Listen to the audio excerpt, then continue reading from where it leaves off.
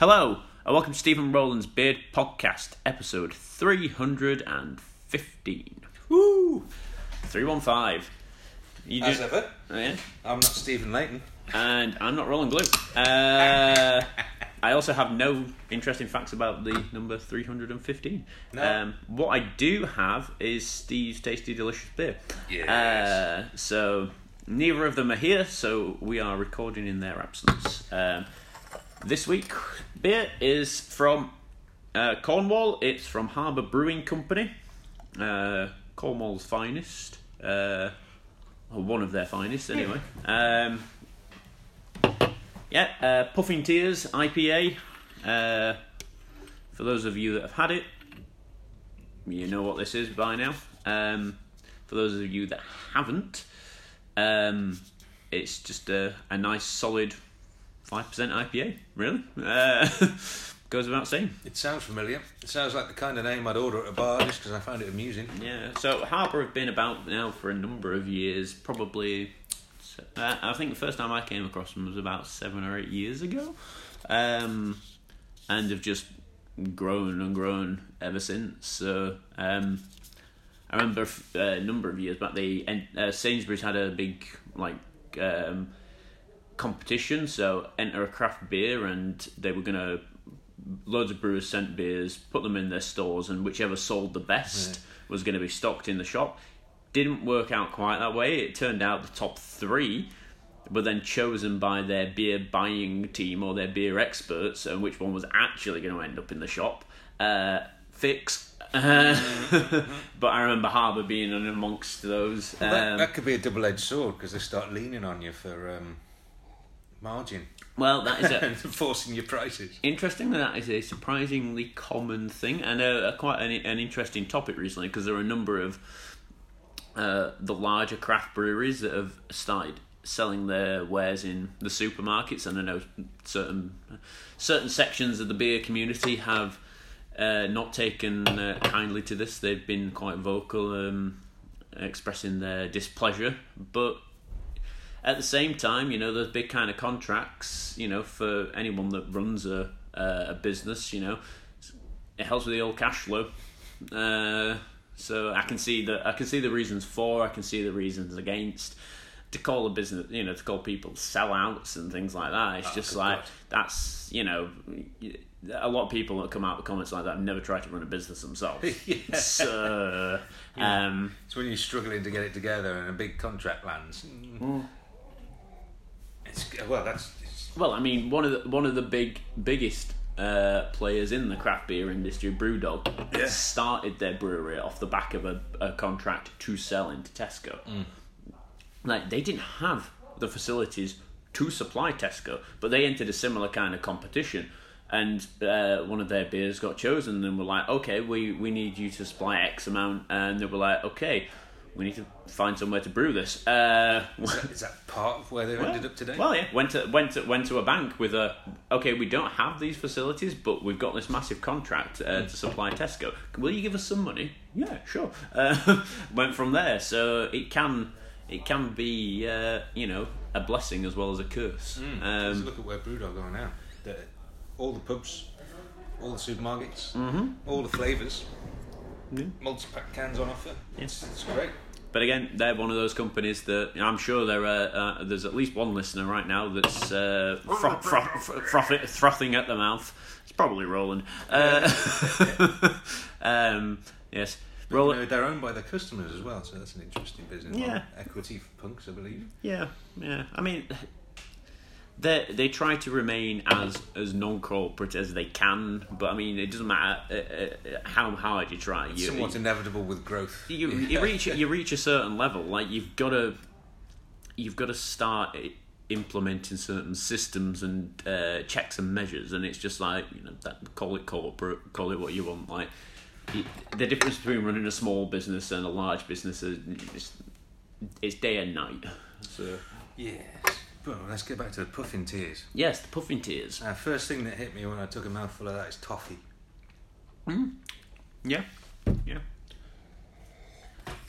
I didn't see it on the flavour notes, but I was getting a real toffee flavour from this. I mean, the beer itself has a lovely golden toffee it's a beautiful hue colour. to it anyway.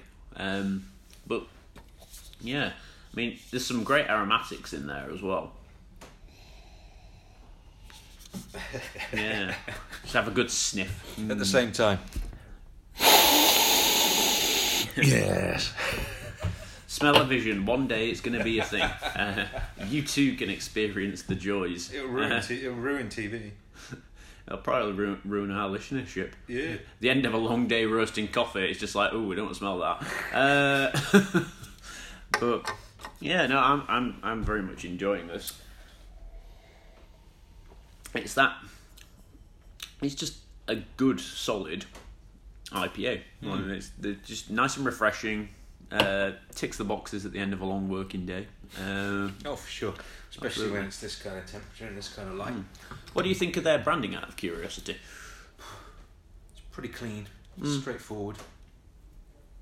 It doesn't jump out to me as anything special. It's fairly consistent. They've a lot. As I say, I've tried a number of their other stuff, and like they've kept that same kind of look from the first time I came across them. They use a different colour for a different beer.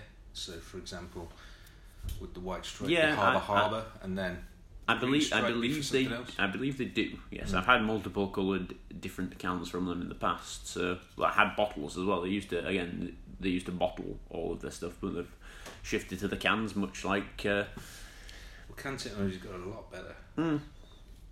It certainly has. Like, I know that in the early days there were a number of horror stories in the early days of craft beer canning where people were outsourcing the canning and things went wrong and beer ended up getting spoilt. But there's also the flavour thing as well. Like for a long while, bottled drinks considerably better than the canned counterparts with the same brew. Yeah. Yeah, strong, bold. You'd see it at a distance, the massive H.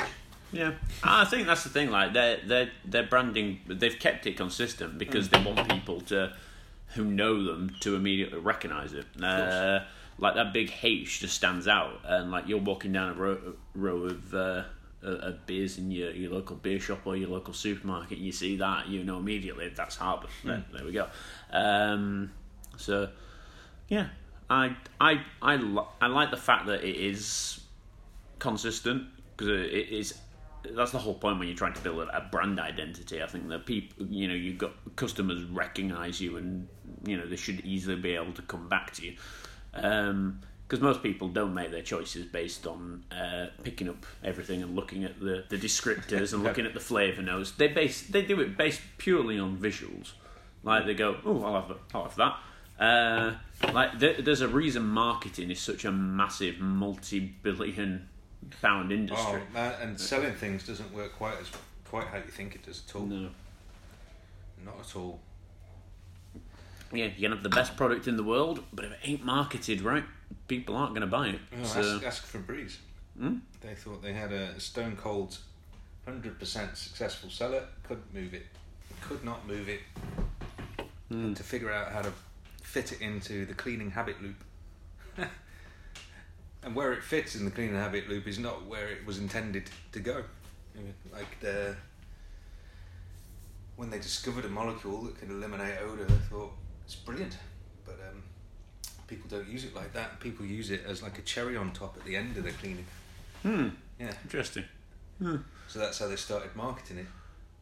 You see, for me, if I've got unexpected guests, that's when that's when the Febreze comes out. It's just like, just make sure, because that's the thing. If you never know for sure. Like I tend to keep a clean household, but you're in a space for a certain amount of time. You acclimatise the smell of it. Nose blind. So it's one of those. It's just like, I've got guests coming around. I'll just have a quick whip around with Febreze, just make sure everything's nice and fresh. It was their focus testing, you see, because they thought they could sell it to people with smelly houses, but people with smelly houses don't necessarily know they've got smelly houses. There you go. Or would admit they've got smelly houses.